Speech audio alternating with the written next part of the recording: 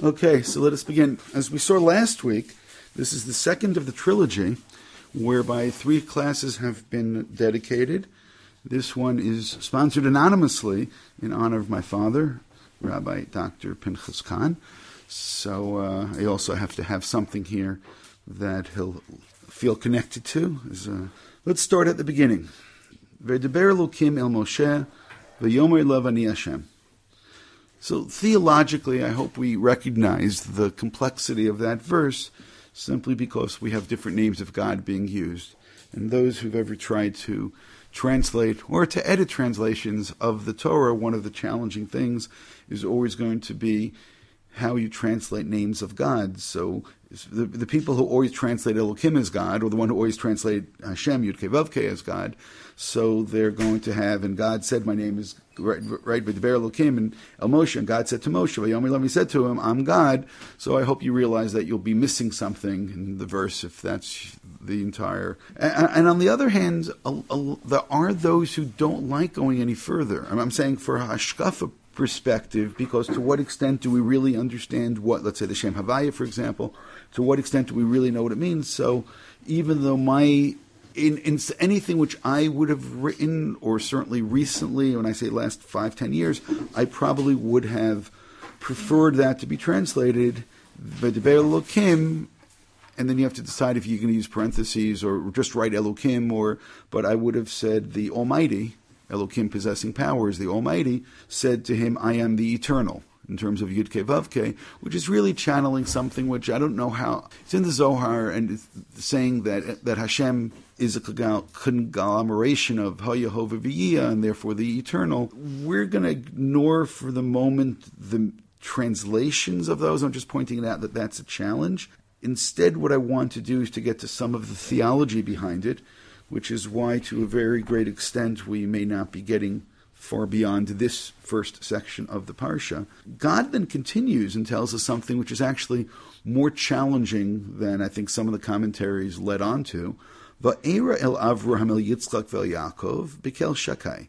And I've appeared to Avram, Yitzchak, and Yaakov, and now it added for us perhaps 2 more names, Kel, which again is something denoting power, Shakai, which then creates its own challenge, what the word Shakai would indicate. U Shmi Hashem, but my name Hashem, lo nodati lahem. Now, the word nodati is itself, or the form of nodati is, I could say made known, but the question is, what does it mean? So if anybody wanted to go back, and originally in my sources, and all this got thrown away at some point, I collected all the places that God did appear to the Avot using this name, and there are multiple times. If you want, you can go and do your homework. But as I said, or you can be lazy and you can ask me to send you the list. The funny thing, by the way, about using the search engines for this is a number of the search engines are set up that they don't identify Yud Hey Vav Hey, because it's not there, because they automatically change it, let's say, to Hashem. So therefore, either way that you search, it's not going to find it. You have to actually do the old-fashioned way of either remembering or just going chapter by chapter. But as I said, there's multiple times that God appears as Yud-Kei Vav-Kei to Avraham. So now the question is going to be, so what exactly does that mean? So we'll turn to Rashi, Va'era, source 2, Ela Avot, Bikel Shakai, Hiftafti Haftachot, Ukolon amarti lahem ani kel shakai. That God says, I've made promises, and in those promises, it's always been through this name or title or making known of this aspect of kel shakai. Ushmi Hashem lo nadati lahem, lo hodati en ktivkan. So here's where Rashi lets on that it's not exactly what you think it means. It's not that I haven't appeared that way. Lo hodati en ktivkan, ella lo nodati. Lo nikarti lahem b'midat amitit sheli. They were not, now it's not cognitive right now, it's experiential. Lo nikarti lahem b'midat amitut sheli, shaleh nikra shmi Hashem, ne'eman la'amet dvarai, shrei hiftachti v'lo kiyamti. That's right. You're looking and you say, how did I never notice this Rashi before? Because this is a phenomenal comment of Rashi. What he's saying is, I've made promises, but those promises have not come to fruition as of yet. So therefore, the experience of the Avot was that these promises were all for some time in the future, and they did not experience them real time. So that, just as a small snippet of, again, a much larger issue which is taking place over here, let's make a couple of observations. One is the book of Bereshit is a book where, for the most part, the miracles that take place seem to be within the realm of the natural world, where the main issue is much more one of timing than it is of the actual thing that takes place. And let me restate that. You will, if you put all the avot together and you can throw in the shvatim also, none of them are able to do anything as impressive as Moshe does in one afternoon in front of the sneh. Okay, so it's almost like a non-discussion. And we didn't even get up to the 10 plagues. We didn't get up to the splitting of the sea and so on. Is that Bereshit is the introduction of nature, which, by the way, is very connected to the name Elokim. That Bereshit bara Elokim, there is this Elokim aspect have to do with nature. And then once God puts nature, pushes the button and nature flows. So yes, there will be some times where nature is going to be imposed upon. But for example, when a flood comes, okay, it rains, and it rains some more, and it rains some more. I mean, take a look at California right now, kind of disappearing through. You may not want to leave Vegas. Sooner rather than later, it may become beachfront property. I mean, all you need is the big one, and that's it. And next thing you know, you got a couple more islands in the Pacific, and you have beachfront property in Vegas. So, but again, the point is, okay, those are natural phenomena. So to what extent somebody who was going through the flood, again, I'm saying aside from the timing issue of Noah happening to build an ark at that particular point, well, you have something, even what takes place in stone, it sounds like that God allowed an earthquake, or I don't know if there's any volcanoes in the area. That would be very convenient. But it doesn't, again, other than the timing. But when it comes to the things that, again, a stick turning into a serpent or some kind of reptile, and the reptile turning back into a stick, you don't have those things taking place in Pshat, in Bereshit. Okay? You start moving to other levels other than Pshat. You may find me all kinds of things, but you don't find them Pshat, which means in Shemot, as opposed to a creation, and actually it's with all of the plagues that are coming, instead of construction, we're having a deconstruction. Instead of creation, we're having some kind of a recreation, even, if you will. But it's going through this challenge in terms of nature. Nature yields in Sefer Shemot. Nature doesn't win in Sefer Shemot. Nature is yielding. And that's part of what's interesting over here of the God who is eternal, who creates nature and creates all of these aspects which are revealed in Bereshit. In Shemot, it's God is saying, okay, now I'm showing you something having to do with my real power, as opposed to this self-constraint which I've utilized through much of Bereshit, where I essentially have been hiding behind the curtain, and you did not realize that there was some kind of wizard that was actually in charge and doing everything which is over here. And in Shemot, there is going to be a stronger and stronger amount of revelation, of course, until we get to the revelation itself. And it's for that matter that you realize now that the revelation, of course, is part of the Shemot story, because Shemot is about revelation. So therefore, as much as Bereshit is about God being hidden, and yes, cognitively, Avraham discovers God by looking at nature and asking more of the question, well, who did this and where did this come from? But it's not a question that God enters into nature and say, look, I control all of this, and that's something which Avraham is not the beneficiary of. So again, I'm going to point out again in the broadest strokes, whereby these books, Bereshit and Shemot, are very, very different, and one really is a book of concealment, where the other is really a book of revelation. One is a book of nature, and the other book is a book of the supernatural.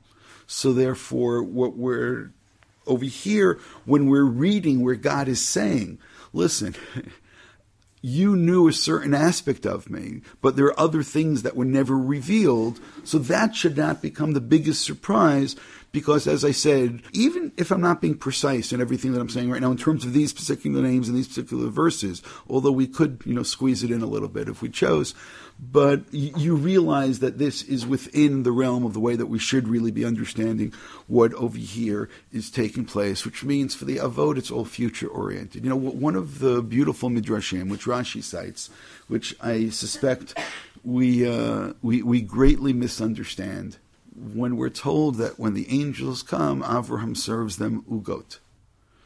And Rashi points out ugot matzot, because later on matzot will be called ugot. And why? Because it's Pesach. So therefore, the way I think that a lot will take that away, or the way that maybe that we have it taught to our children in starting with nursery school, they're the ones who do the first and initial damage, and then all the way through to the continuing damage which takes place, is, of course he was eating, it was Pesach. So therefore, what you've turned Avram in is Avram is robotic, and therefore it's Pesach. He looks on the calendar, it's Pesach. Any of you actually good Jews know how many days right now till Pesach, or you don't know? Okay, good. I guess the ones who know how many days are at home right now and dealing with it.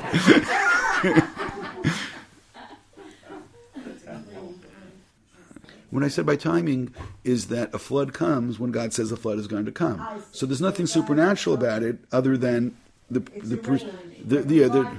like timing is the most important thing, let's say, in terms of telling a joke. The most important thing is timing. You have to say the joke right before they laugh, right? Otherwise, it doesn't work, right? If people start laughing already and then you say something, that doesn't mean that it was funny. That means that you just took advantage of the radiant laughter that was there. Okay.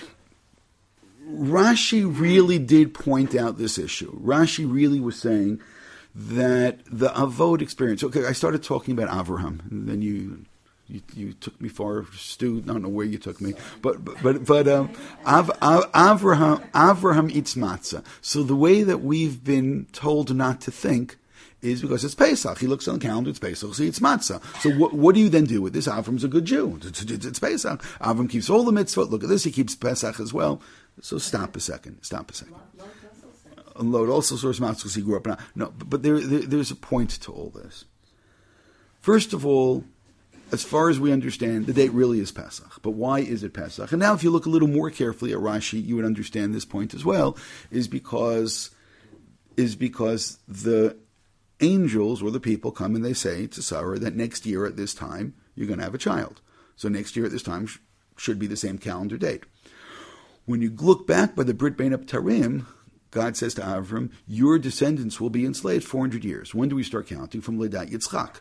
400 years, precision counting. So 400 years from Leidat Yitzchak is when they get out. So therefore, when is Yitzchak born? Yitzchak is born on Pesach. What is 1 year before? 401 years. It's Pesach. So therefore, the calendar date, as far as Chazal is concerned. Now, what was Avram told by the Brit Bein HaBetarim? He's told that your descendants will be enslaved in land which isn't theirs, and so on and so forth. And then they're going to go out, and they'll be liberated. So when the Midrash tells us that Avram is eating matzah, he's already connected to the liberation, which means Avram doesn't experience the future in reality, and which is really this point. It was an haftacha, but that beautiful teaching now is telling us, but Avram felt it anyway.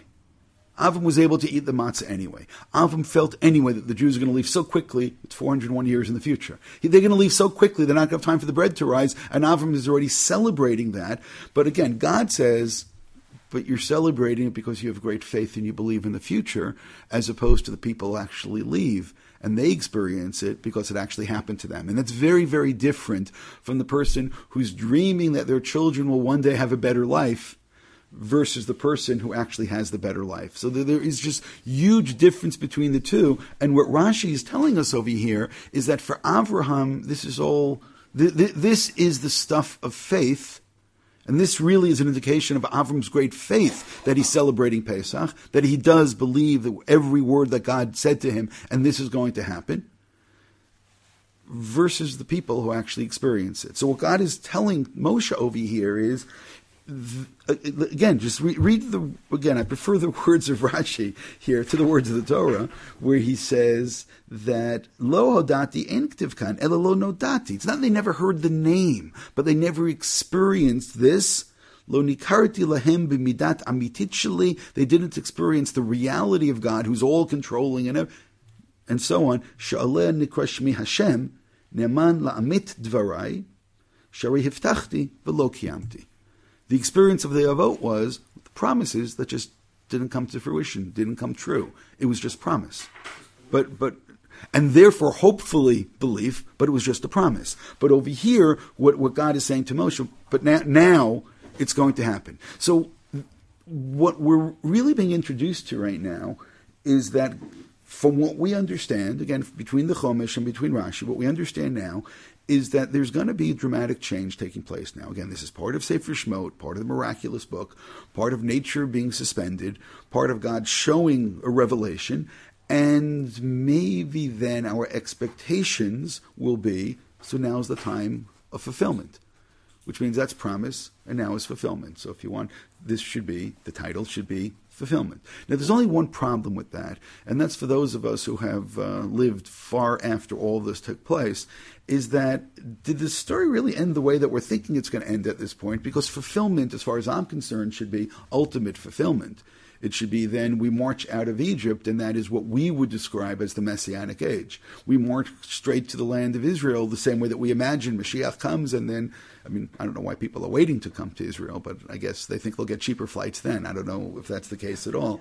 I know all the good apartments will already have been taken by then, and who knows where they're going to end up having to live, right? So, yeah, Mashiach comes. Where are you living? Abu Ghosh. Okay, it's a nice place. It's it's not so far. Not so far. It's got nice hummus there. It's not kosher, but it's good. Yeah. So as I'm saying is that something wrong happens, right? Something wrong happens. Was that it's on the way to the forum? What is it? No, something wrong happens on something funny. Something wrong happens on the way to redemption, which means the redemption is only a temporary redemption until the next thing goes wrong, and things continually go wrong, and that's part of what we've seen. The Rashbam, who is an underrated Zionist, there are a number of really good Zionist commentators. We always give the Ramban credit for the Zionist propaganda that we so appreciate. The grandson of Rashi, yes, as I always say, he learned Chumash with Rashi. And then argued, and then argues with him. V'shmi Hashem, kach tzarich lefaresh. Ani nir'eti lahem b'kel shakai, v'ikar shmi Hashem hu. The main manifestation of the essence of God, whatever that means, and that's why all of this is so dangerous. V'zel kaful lashon, lo nodati lahem, lo nitgaleti lahem, bi'ikar Hashem ela b'kel shakai. And I'm going to say it again, it's not so far from what Rashi was saying. It was more of a limited type of revelation what they had. They did not have this full type of revelation. Avalei lecha giliti ikar shmi ehiyeh. By the way, he took us back to ehiyeh. V'zichri Hashem.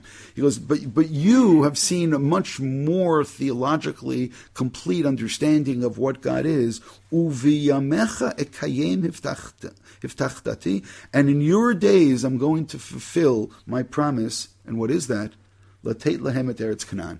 By the way, it's so interesting because you would have said to take me out of Egypt.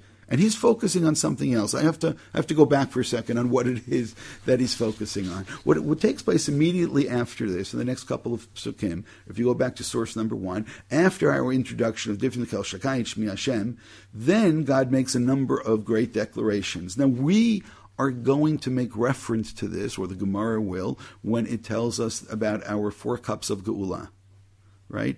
Now, we all know that there's a secret, and the secret is that maybe there should be 5 cups of Geula. So let's read carefully, and then you'll understand what the Rashbam, because the Rashbam is only focusing on the 5th. He's not even looking at the first 4. First 4 are to facilitate the 5th. The 5th is the main point.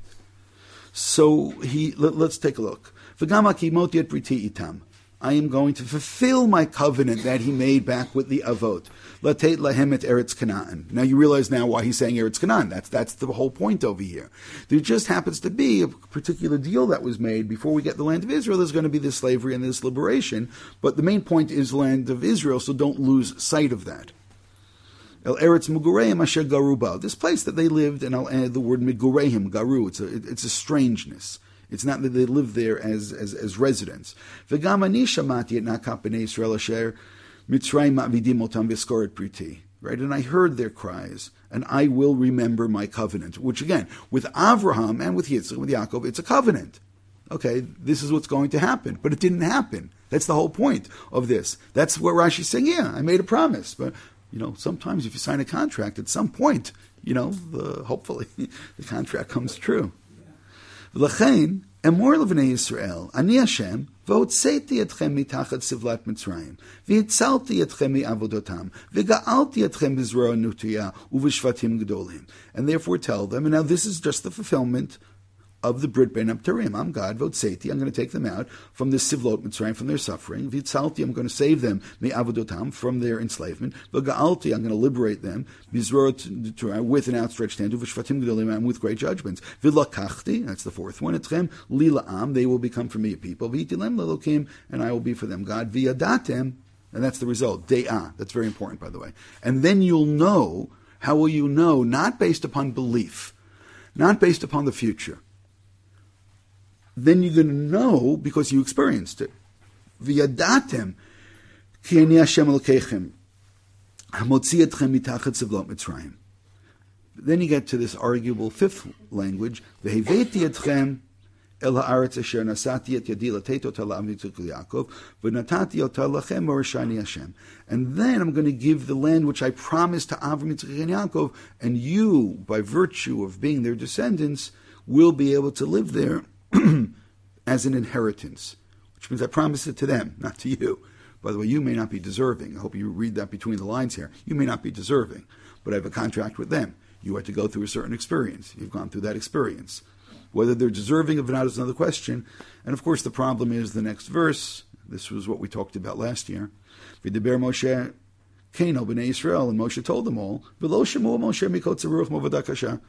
And they just were in no mood to listen to all of this. And you realize how anticlimactic this is and how tragic it is that this unbelievable declaration, okay, it's all coming true now, this is all happening. And Avraham, hundreds of years ago, was able to feel it and to experience and to believe in it, and the people that it's about to happen to are saying, just stop bothering us already. Ever since you've gotten here, things have gotten worse, and things are not getting better, and what are you talking about? And there are all kinds of complaints. And it's just, the whole thing, the reality is this whole section really is theologically breathtaking, both in terms of God coming forth and saying, well, this is what's happening, and explaining some of the background, that where are we ever privileged to understand that kind of inside information from God. And on the other hand, the people, after Moshe explains all of this, maybe he should have given them the 4 cups of wine also, maybe that even the 5th cup of wine, and maybe that would have helped them a little bit, but they just did not seem to be able to deal with it. And I'll say it again. Part of what was pointed out along the way was this problem, and I'm going to call the problem of Ehiyeh. I think that's the case. And again, I don't want to go through all the things I said last year. Last year we saw this terrible Targum Yonatan that pointed out Avodah Kasha was Avodah Zarah. Is that they lost belief, which means they had belief the first time Moshe comes, and Moshe says, we're going to do this and this and this, and they believe it, and then it doesn't happen. So, okay, we've been there. You got our hopes up. This hasn't happened. But I just wanted to look quickly at that Ehiyeh. I don't know if maybe it didn't make the cut. That's fine. We're allowed to not make the cut. Look at Rashi in source 15.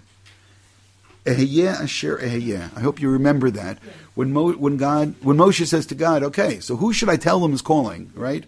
What should the message be? And what's your name? Which now, I hope you realize now why Moshe then asking, what should I say your name is connected to God now giving a little bit more information at this point.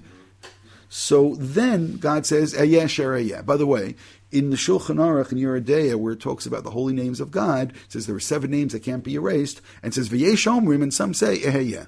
And I'm even aware of some people who won't pronounce Ehyeh, right? Ekeh, they'll say, because they say, oh, maybe this is one of the names of God as well. But as I said, it's a Yeshom in the Shulchan Aruch. So that means Yeshomrim. Don't erase it. But if you want to be machmer, Ehyeh sher Ehyeh, Ehyeh imam b'tzara zo, asher Ehyeh imam b'shibud shar malchiot. I'm going to be with them through this liberation, and I'll be with them through the future enslavements that will take place. Amar lefanav ribonu shel olam, mani maskir lem tzara acheret. You want me to start? Yeah, I'll be with you now, and the next time things get messed up, I'll be with you as well. Dayim b'tzara zu, amar lo yafeh amarta, and therefore go and tell them, Ehyeh sent you, and not Ehyeh sheria, just Ehyeh. But it is so interesting that at the burning bush, Moshe is already told that this is not the end of the story. This is just the beginning of the story, and that's part of the problem throughout Jewish history. Is one of the reasons that we should all stay away from messianic. One of the reasons we should all stay away from messianic predictions is that virtually everyone who's made one so far and the time has been wrong. So when you're dealing with statistically 0-4, okay, unless somebody has had the wherewithal to predict it far off into the future that hasn't happened yet. Okay, but it's just not a statistically very wise thing to do, and unfortunately, it's the kind of thing. Take the bet against that every single time, but. Part of the problem is the dynamic of Jewish history, which I don't want to get into so far, but I do want to point in 3 different directions right now. First is something which, for some reason, and really when you think about it quite mysteriously, is related to this story of the Exodus, but not in the direct way or not in a way that we perhaps would have anticipated. In source number 4, now going all the way back, in source number 4, we get to the Aseret Dibrot for the second time, and we're told, instead of Zachoret Yom HaShabbat L'Kadsho, we're told Shemoret Yom HaShabbat L'Kadsho, Kasher Tzivcha Hashem Elokecha. It goes through then the basic statement about what Shabbat is, work for 6 days, and so on, rest on the 7th. And then, while in Shemot, it says, and remember, because God created the world in 6 days, rested on the 7th, and therefore Shabbat is a testimony to creation of the world, which I think makes a lot of sense. I think if you would have asked anybody, so what is Shabbat about? God created for 6 days and rested on the 7th. For some reason, in Sefer Dvarim, we have a counterintuitive explanation of Shabbat, and instead it says, V'zacharta, and remember, Ki eved hayita be'eretz Mitzrayim, that you were enslaved in the land of Egypt. V'yitziacha Hashem Elokecha misham b'yad chazakav v'zrorin v'toyan. God took you out. And therefore you were commanded to keep the Shabbat. And you look at it and you say, what are you talking about? And therefore you were commanded to eat matzah. And therefore you commanded, to get rid of chametz. And therefore commanded to have the korban pesach. Therefore we commanded, why are you saying that because God took us out of Egypt, we were commanded to keep Shabbat? No, Shabbat is about creation. Now, I could, take out my Talmudic thumb and say that Shabbat, the 7th day, is holy because God created the 6th day, 7th day. We're obligated to keep Shabbat because God took us, why us? Why not the rest of humanity? God created everybody. Maybe everybody should be. No, by virtue of God taking us out of Egypt, God made an acquisition, and therefore the acquisition is the people of Israel, and therefore it creates this obligation. But by the way, that's a little superficial, because a larger reading of the book of Dvarim will actually bring to that conclusion regarding all the mitzvot. Right? Regarding all the mitzvot, Moshe actually says the same thing. Right? When your kid asks you, why do we keep the Torah of mitzvot v'chukim, right? Why do we keep all of the laws? The answer is, Avodim mayinu l'parol Mitzrayim, which is the answer for all mitzvot is because God took us out. Okay, so why is the emphasis on Shabbat over here? So in order to get to a partial answer, because again, I could have said, and I'm going to say right now, perhaps somewhat superficially, or perhaps completely truthfully, that we were slaves and we experienced working 7 days a week.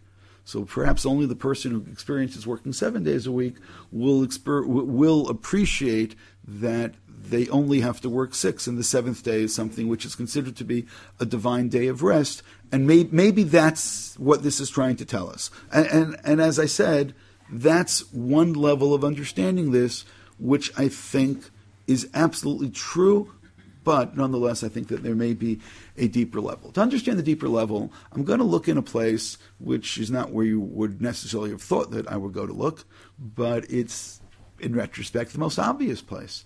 When you want to understand the essence of any particular day, one of the ways of doing it is to look at what Chazal told us is what they would say in the Beit HaMikdash on that particular day, because that has to do with the essence of the day. So therefore, we have, in source number 6, the psalm for the day, right? The Shir Shel Yom. This is what the Levium would sing. This is really the essence of Shabbat.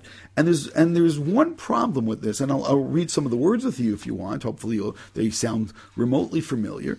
Mizmor Shir Liyom HaShabbat, Tov Ladot L'Hashem, L'Zamer L'Shemcha Elyon, L'Agid B'Boker Chazdecha V'Mnatcha B'Leilot, Alei Asor V'Alei Navel Alei Higion B'Chinor Ki Samachtani Hashem B'Falecha B'Masei Yadecha Aranein Ma Gadlu Ma'asecha Hashem Ha'odam Kumach Shorotecha Ish Bar Lo Yedal Chsir Lo Yavin Et Zot B'Fruach Rishayim Kamo Esev Yatzitzu Kol Palei Avin. Should I keep on reading? Do you know what's missing in this whole thing other than the first verse of the introduction? There's one thing which is missing. Shabbat. There's nothing about Shabbat here.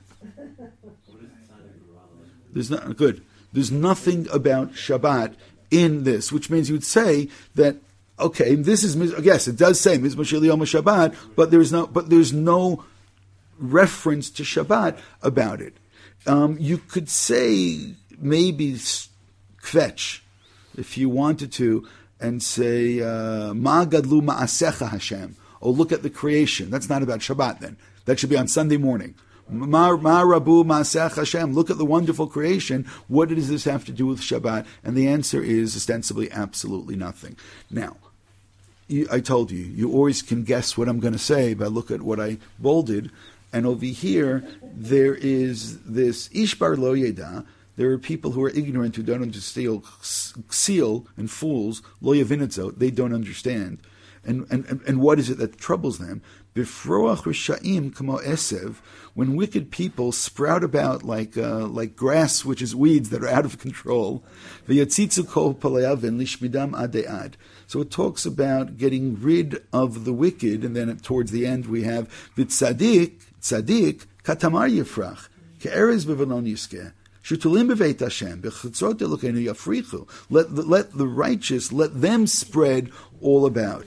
Od yinuvun b'seivad shenin v'ranin yiyu la'agid ki yashar Hashem tzuri v'lo tavo. And therefore, this is almost like a tziduk hadin, right?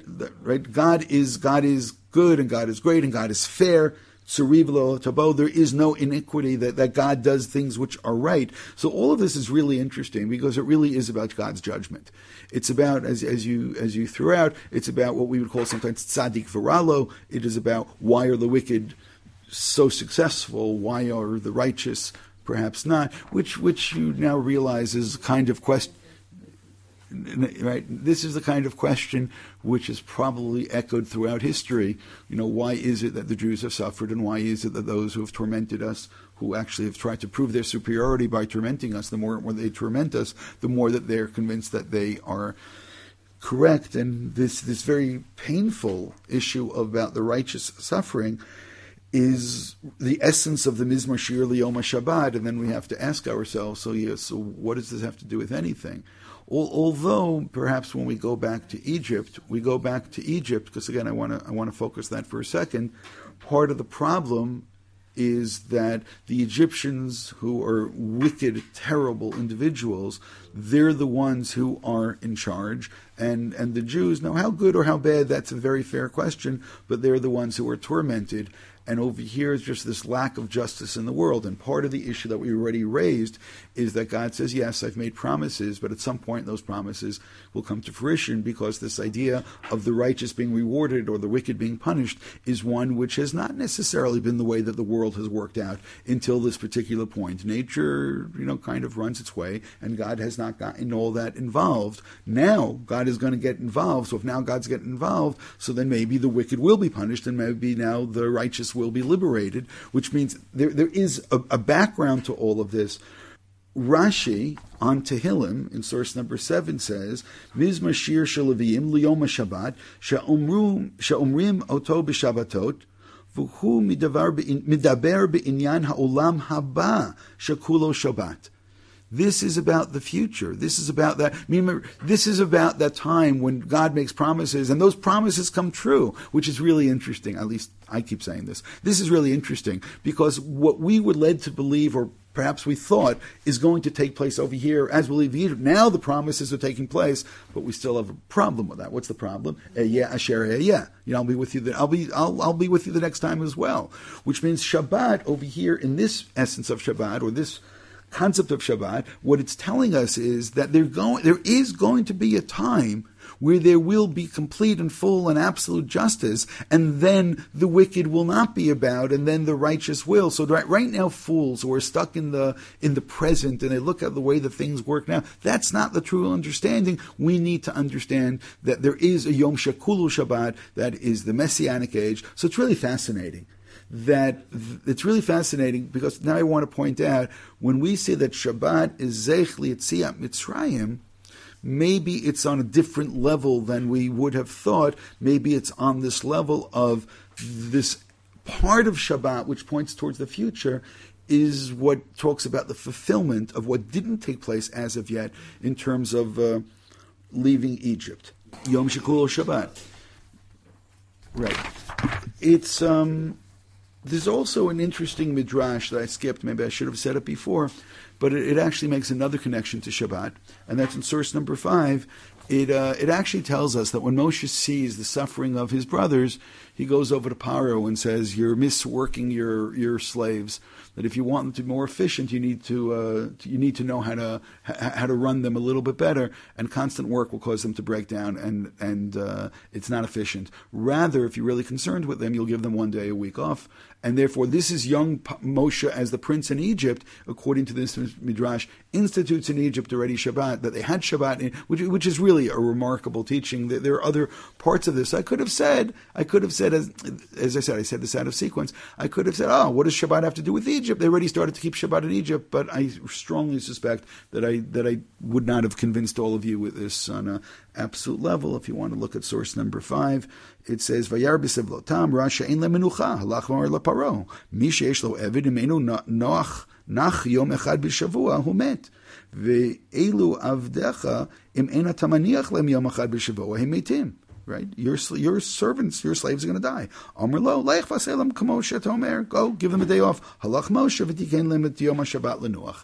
And Moshe gave them Saturdays off that they can rest on Saturdays. So it's interesting, this midrash, but as I said again, I just suspect that there's something which is a little deeper. Let me go to now another level that I think also points towards the future, and this is going to be in a very strange place.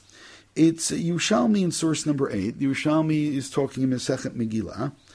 Part of the introduction to this Yerushalmi is that people were quite upset. Rabbinic, prophetic leaders were quite upset at the suggestion that we create a new holiday, that Purim become a holiday. Who gave you the right to make a holiday? God gave us holidays. Well, you can't go making up your holidays over there. So it says here, Rabbi Shmuel ben Nachman b'shem Rabbi Yonatan, 85 zekenim u'mehem 30 v'kama neviim hayu mitzta'arim al davar hazeh. They said, Amru k'tiv, Eila ha-mitzvot asher tzivah Hashem et Moshe. These are your commandments. Eila ha-mitzvot shenitztaveinu epi Moshe. These are the ones that were commanded, no more than that. V'kach amar lanu Moshe, ein navi acher atid lachadesh lachem davar. No prophet can come and go against the Nevuah of Moshe Rabbeinu. You can't start adding any kind of laws. Me'ata u'Mordechai ve'Esther mevakshim lachadesh lanu davar. And Mordechai and Esther, they want to make up a new holiday. What right do they have to, so I don't know how many days it is till Pesach, but take away 30, and that's how many days it is till Purim. They want to make up a new holiday. Lo zazu misham nosim v'notnim b'davar ad shehi'ir HaKadosh Baruch Hu et neineim matzu oto k'tuva b'torah v'nevim k'tuvim. And then they found some kind of a reference. Vayom Hashem Moshe k'tov zot zikron b'sefer. Now this is a reference to the war against Amalek. The war against Amalek, you can argue, actually, is a part of the... It's maybe the end of the Pesach story. Again, I know we don't think of it this way. When we leave Egypt, it's really the last thing that happens before we get to Har Sinai. And even Har Sinai may be part of the Pesach story. But right there, before we get to Sinai, we have this little interlude, and little dance that we have with Amalek in the desert.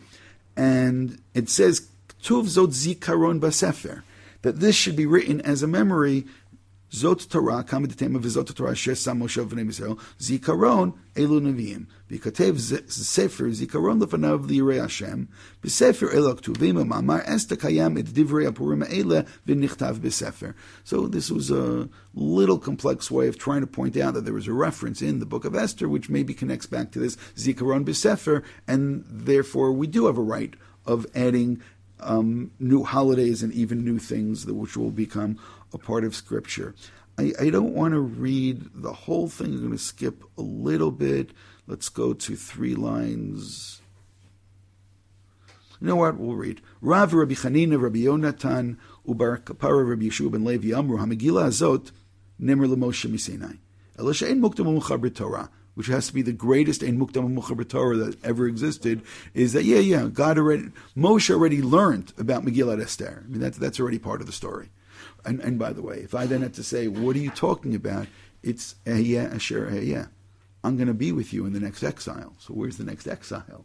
This is it. Which means, what did I just, it's totally mathematical what I just now did. We already told, Ehyeh Asher Ehyeh, I'm going to be with you by the next time, and here's the next time. So therefore, of course, by the way, it's not what it says. I'm just telling you it's what it means, is that, of course, Moshe already knows about this because God told him it's going to happen, which actually then, this whole thing, well, God is not in the book of Esther and God was not there and it's not.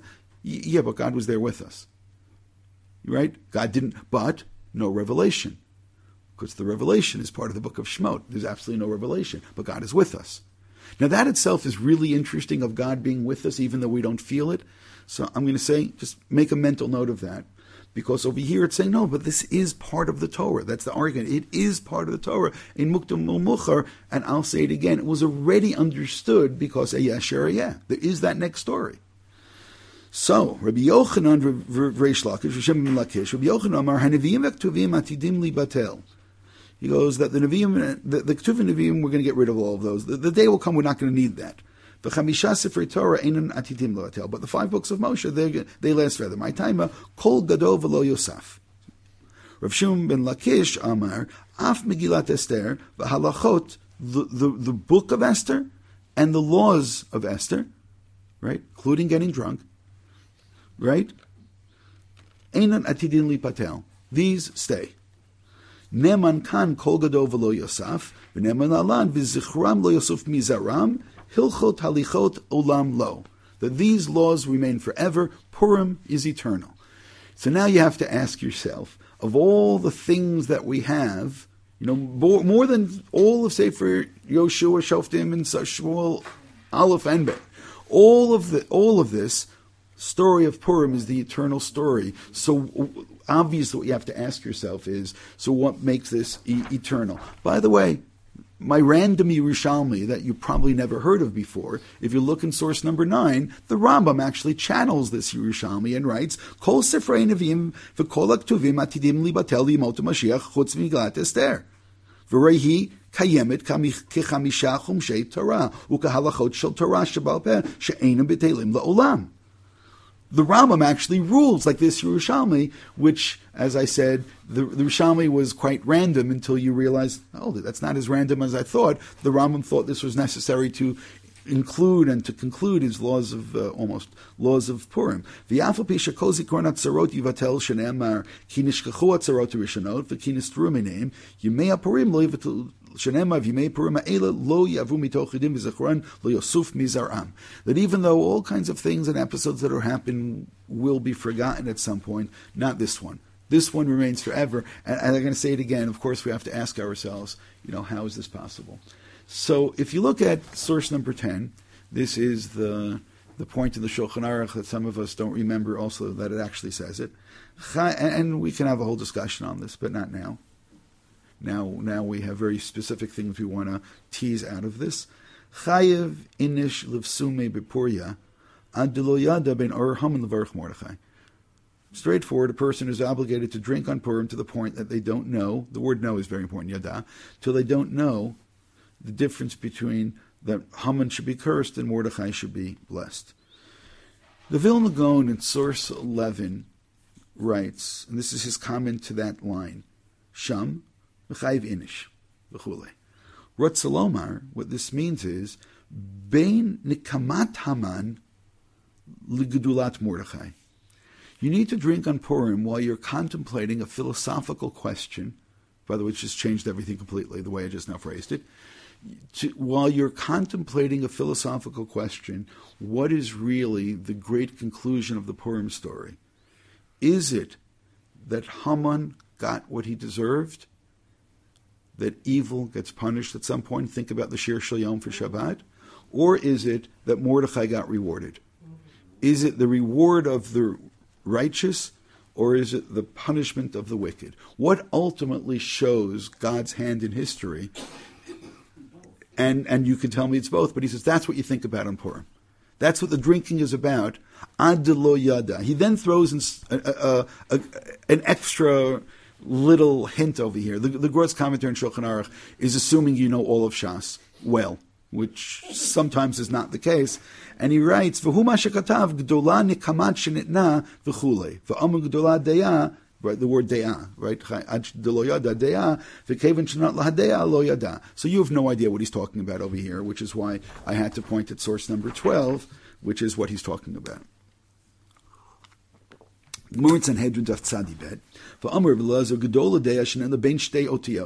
That knowledge is great because it's mentioned between two different letters or words. Shenemar ki kel deot Hashem. Now notice that. The Deah is in the middle, Kel is Midat Hadin, and Hashem is Midat HaRachamim. So there's knowledge in between compassion, well, if you want, punishment and compassion. So now, what the Gemara is referring to, so which one is it? Are you going to focus on the punishment of the wicked, or are you going to focus on the reward of the righteous? V'amar V'lazar Gedola Mikdash Shenatan Ben Shtei Otiot Shenemar Pa'alta Hashem Mikdash Hashem. By the way, note where that's from. That's from the Az Yashir. That from the Az Yashir, they also see this idea of the Mikdash being between two names of God. By the way, both of them names of compassion.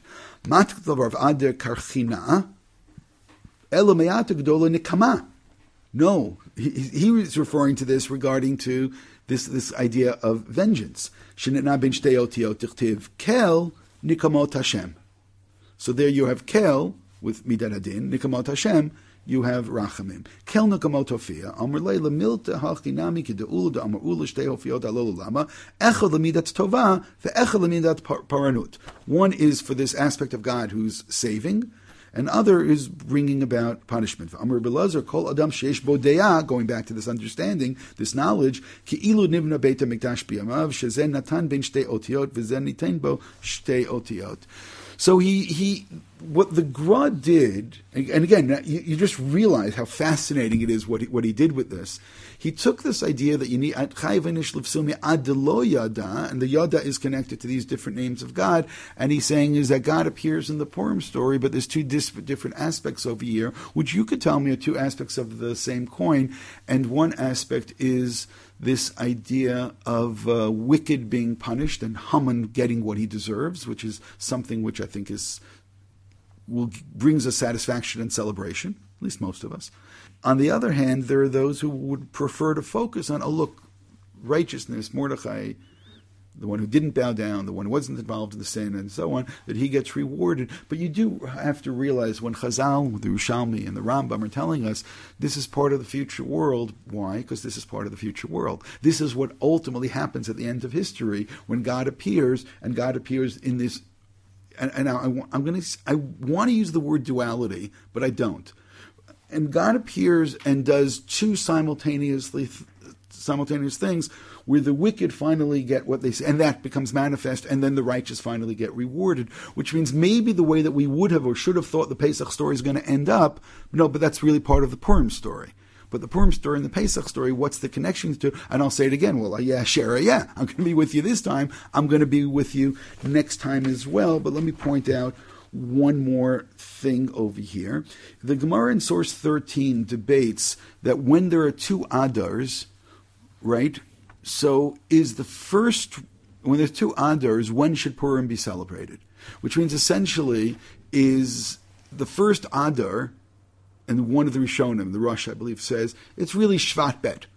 There's nothing about it which makes it, it's not Adar, it's Shvat Bet. And others say, no, Adar, and it's a very complex, because there's all kinds of different manifestations. But in the Gemara here, Rav Shimon ben Gamliel says, B'kol shana v'shana. Ma b'kol shana v'shana, Adar hasamach l'Nisan, every year Adar is next to Nisan, Afkan, even when there's two Adars, Adar hasamach l'Nisan. Which Adar is the real Adar? The one which is close to Nisan. Amar Rabbi Tovi, time of Rabbi Shimon Gamliel, Mismach Gula L'Geula, Adif, that you need to connect the Purim story and the Pesach story. Rashi writes, Geula L'Geula, Purim L'Pesach. Why would you have to connect them? Because now you realize is that they are more connected than we would have thought about before. Is that, and in a certain sense, they're really the same story, that the Pesach story is where the wicked will be punished and the righteous will be redeemed. In the Purim story, the wicked will be punished and the righteous will be deemed. And both of them have this aspect of, especially with Purim, by the way, of pointing towards the future. Let me make another statement. To a very great extent, Purim is about, to a very great extent, Pesach is about the past. We have to look and see as if we were slaves in Egypt. To a great extent, Shavuot is about the present. Every day you should see as if the Torah was given on that day. And to a great extent, Shavuot is about the future. Especially when it comes to the Korbanot and so on, and the nations of the world. It's very much of future at the end of the year, at the end of history. And there are various aspects of Shavuot which point in that direction. Yeah. So I'm saying, Sukkot. So therefore, I can look at the three holidays as one past, one present, and one off in the future. Okay, so keep that in mind for a moment. We're going to skip 16. 17 is getting us closer to the end of the Pesach story. And here we are moments before the splitting of the sea. Egypt is quick upon us. This is Perek Yudalad, Pasuk Yutet. It's a very special pasuk. I'll tell you why in a second. V'yisa malach Elokim. So malach Elokim will be pointed out as something which is interesting. Elokim, malach Elokim. Haholech lefnei machane Yisrael v'ilech machareim. It was leading in front, but then it goes in back. V'yisa amud ha'anan b'pneim v'yamod achareim.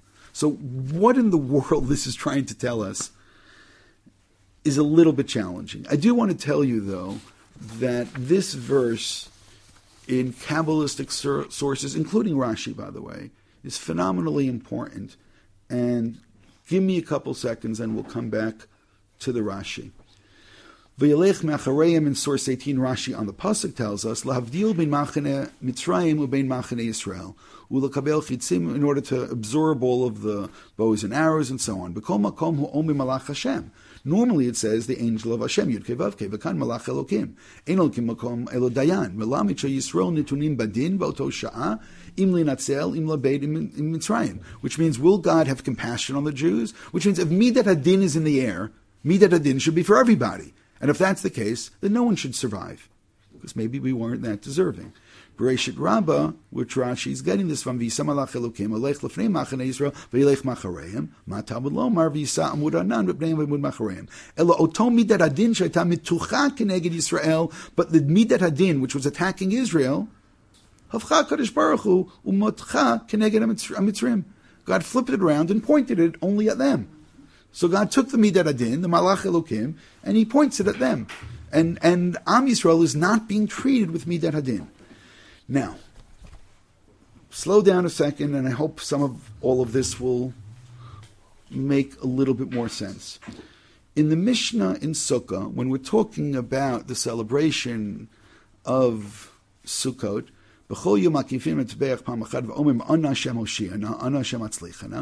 is you go around the Mizbeach and you say, please, God, bring about salvation, save us. Rav Yehuda Omer, Anivahu Hoshiana. Now, hopefully, some of you recognize that. These are among the words that we say that we have no idea what we're saying. So I want to, if nothing else, if you didn't get anything else out of today, we're now going to look and understand what those words mean. Anivahu. Rashi in source 21, explaining Anivahu, writes, B'gematria Ana Hashem. Which is good, but some of you are saying, so just write Ana Hashem. So, why are you doing that? Va'od, and then Rashi adds, it is one of the mystical names of God, Mishiv'im u'shtayim shemotein. Now, if you want to understand what the name of 71 letters is, I actually didn't give this to you because we didn't want to make too much trouble, but I have over here the chart of the 71 name of God. What it is that pasuk that I pointed out, pasuk Yud Tet, right before the splitting of the sea, has exactly 71 letters, as does the following one, pasuk Kaf, and as does the following pasuk Kaf Aleph. What Rashi continues to tell us over here, again, he reveals this secret. He goes, Va'od mishivim l'shtayim shemotein hanukuvim b'shalosh mekarot hasmuchim b'parsha v'yi b'shalach.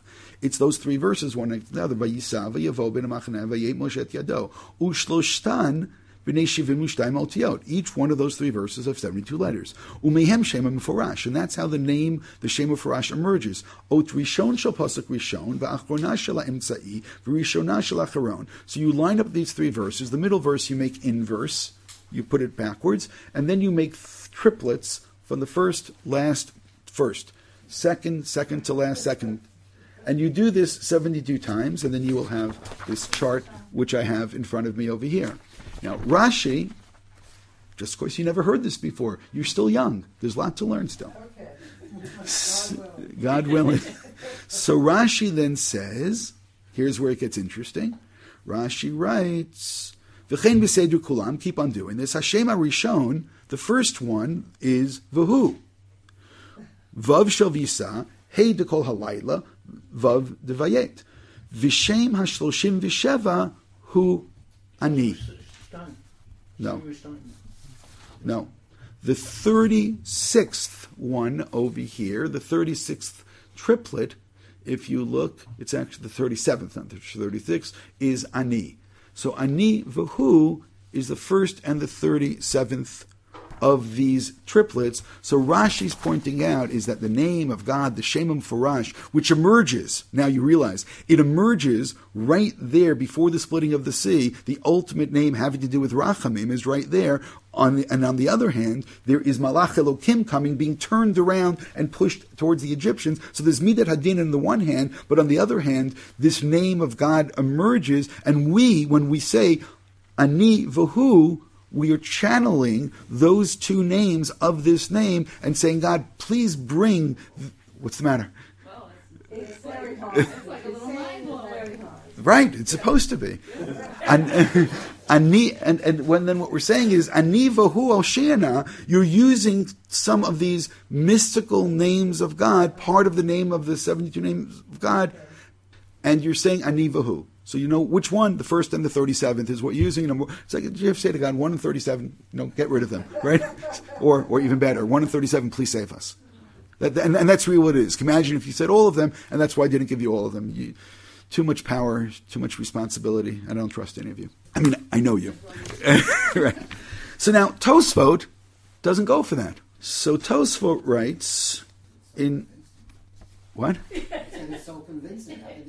Well, Tosfot said there's also something else going on. Tosfot in source 22, Anivahu begematria an Hashem. And then he quotes Rashi, he says, Kach perish kuntus, v'adayin sarich tam, lezeh laman nishnu shemot ha'elu. He goes, still, we need to understand why those two out of the 72. I mean, I don't know the statistical chance of randomly taking two out of all those. Why 1 in 37? Because you liked 1 in 37? So that's what Tosfot, it's not that he doesn't like it. He's just saying, let's dig a little bit deeper. We're not doing this deep enough. He says as follows. Right. Why these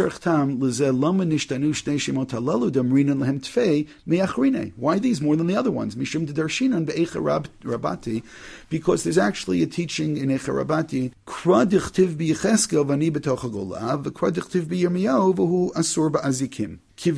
as it were. That God, that there needs to be salvation, and God needs to save himself as well. Now, I know that you have no idea what I just now said, so let me try to explain. And we are running out of time, aren't we? So let me try to explain this. In source number 23, we have a citation from Sefer Yecheskel, actually the very first pasuk, right? The very first pasuk. V'yi b'shloshim shana b'revi'i b'chodesh b'revi'i v'chamisha l'chodesh v'ani b'toch hagolah. So Ani, that was one of the triplets. Ani b'toch hagolah. So the Ani b'toch hagolah. But what does God say to us? that when you're in exile, I'm going to be in exile as well. So this is talking about Ani b'toch Gula. You look at Yirmiyahu, Perik Mem Pasuk Aleph, Hadavar shaya Yirmiyahu me'et Hashem, achar shalach oto nivazdran rav tavachim min Rama, b'kachto oto v'hu asur ba'azikin. And he was all tied up with azikim, with chains. And that's the v'hu. Ani v'hu Hoshiana. So what we're saying is, according to Tosfot, is yes, we're saying God, please have these mystical names of God, but we're saying, but God, Eyeh Sher Eyeh. If we're in exile and you're with exiles as well, that means that if we are unable to free ourselves, God, as it were, is also in chains, and God, free yourself, and therefore free us. Enough of the exile, but in order for the exile to end, God has to, as it were, he says, kiviyachol, as it were, God in exile is a terrible, terrible situation, and come back, bring us back home. That's really what it is. Ani v'hu Hoshiana is God. We're being in exile indicates that you're with us in exile, and free yourself, which therefore then means free us as well. Which therefore, and by the way, I told you I had some things for my father here. In source number 27, I have a whole shir from Rav Soloveitchik about this, which we're not going to learn because we're not going to have time for. But what I will say is as follows, is that leaving Egypt, where God says that now things will come to fruition, to fulfillment, and now I'm going to keep my promises, it's yes in the sense compared to Bereshit, where God is in the background having pushed the button, the start button, and everything flows, and now nature flows. In the book of Shemot, God gets involved, and now we see the hand of God until finally we get to this point of revelation itself at Har Sinai. And therefore the texture is religiously or theologically completely different. On the other hand, there is this admission that, yes, now I'm revealed, and till next time. Which means we're not finished yet, and there is a longer story taking place over here. And on the one hand, I understand why that's completely frustrating, and on the other hand, God is saying, but remember, whenever you go off, I'm going to be with you. And then what we really did is we pointed into three different places that we can discern aspects of the same idea. One is that every single Shabbat, we say the Mizmor Shir L'Yom HaShabbat, because Shabbat is great. Shabbat is experientially a time that we're not slaves. It's a time of freedom. It's a time of spirituality. But all that is nothing compared to Shabbat Latid Lavo, when not only do we get rest, but we also get rest, and I'll say rest theologically and emotionally and spiritually, when we finally see the hand of God again, where the wicked are punished and the righteous are rewarded, because that takes our rest, as it were, to a completely different level. And that is about Shabbat in the future. And that's why Shabbat is connected to Yetziat Mitzrayim, because that story begins over here, and that, to a certain extent, is the end of the story. Purim, now you realize, is a continuation of the Pesach story of the that when you go in, I'll be with you. And when I'm with you, I'm going to be behind the scenes, and you're not going to see me. There's going to be no revelation whatsoever, but know that I'm with you. Which means, throughout the Purim story, they should have been saying to themselves, God is with us. God is with us. And then something happens as the Purim story ends, and the wicked get punished, and the righteous get rewarded, and say, look at this. This is something connected to the future as well. And that's why when all the other holidays are forgotten, Purim is still going to be celebrated, because understanding the Purim story, understand that understanding that Haman is punished, right? Mordechai is rewarded. That's also a part of this future world. The holiday of Sukkot is this holiday also that points towards the future. And every time we experience Sukkot and we do the Hakafot and we say Ana Hashem Hoshiana, on the other hand we say Ani v'hu Hoshiana. So now, how remarkable this is. You actually understand two more words of the davening, and you realize that, wow, what those words really mean. And Rashi saying, oh, those words are really pretty special, because these are three of the triplets that were there when the Midat Adin got turned around and pointed towards the Egyptians, and on the other hand, the Midat Rachamim, which is flowing over there in those three verses right before the splitting of the sea. And it was that incredible Rachamim which saves the Jews at that particular point, and all the Midat Adin gets pushed in this other direction. And that is what we're praying for as this future that we want to be now, where we want God to take all the Midat Hadin which is there and point it towards those who need to be punished, and all of those that deserve salvation, to God to take that And then Tosfot says, but it's even deeper, because if we're suffering, if there's no real revelation taking place, then God, as it were, is with us. Because and if God is with us, that means that God has made himself look as if he's limited, and as it were, God is in chains, and we're saying, God, please break over those chains, open up those chains, become free, set us free, take us with you, punish the wicked, reward the righteous, and let us finally experience and see the end of days.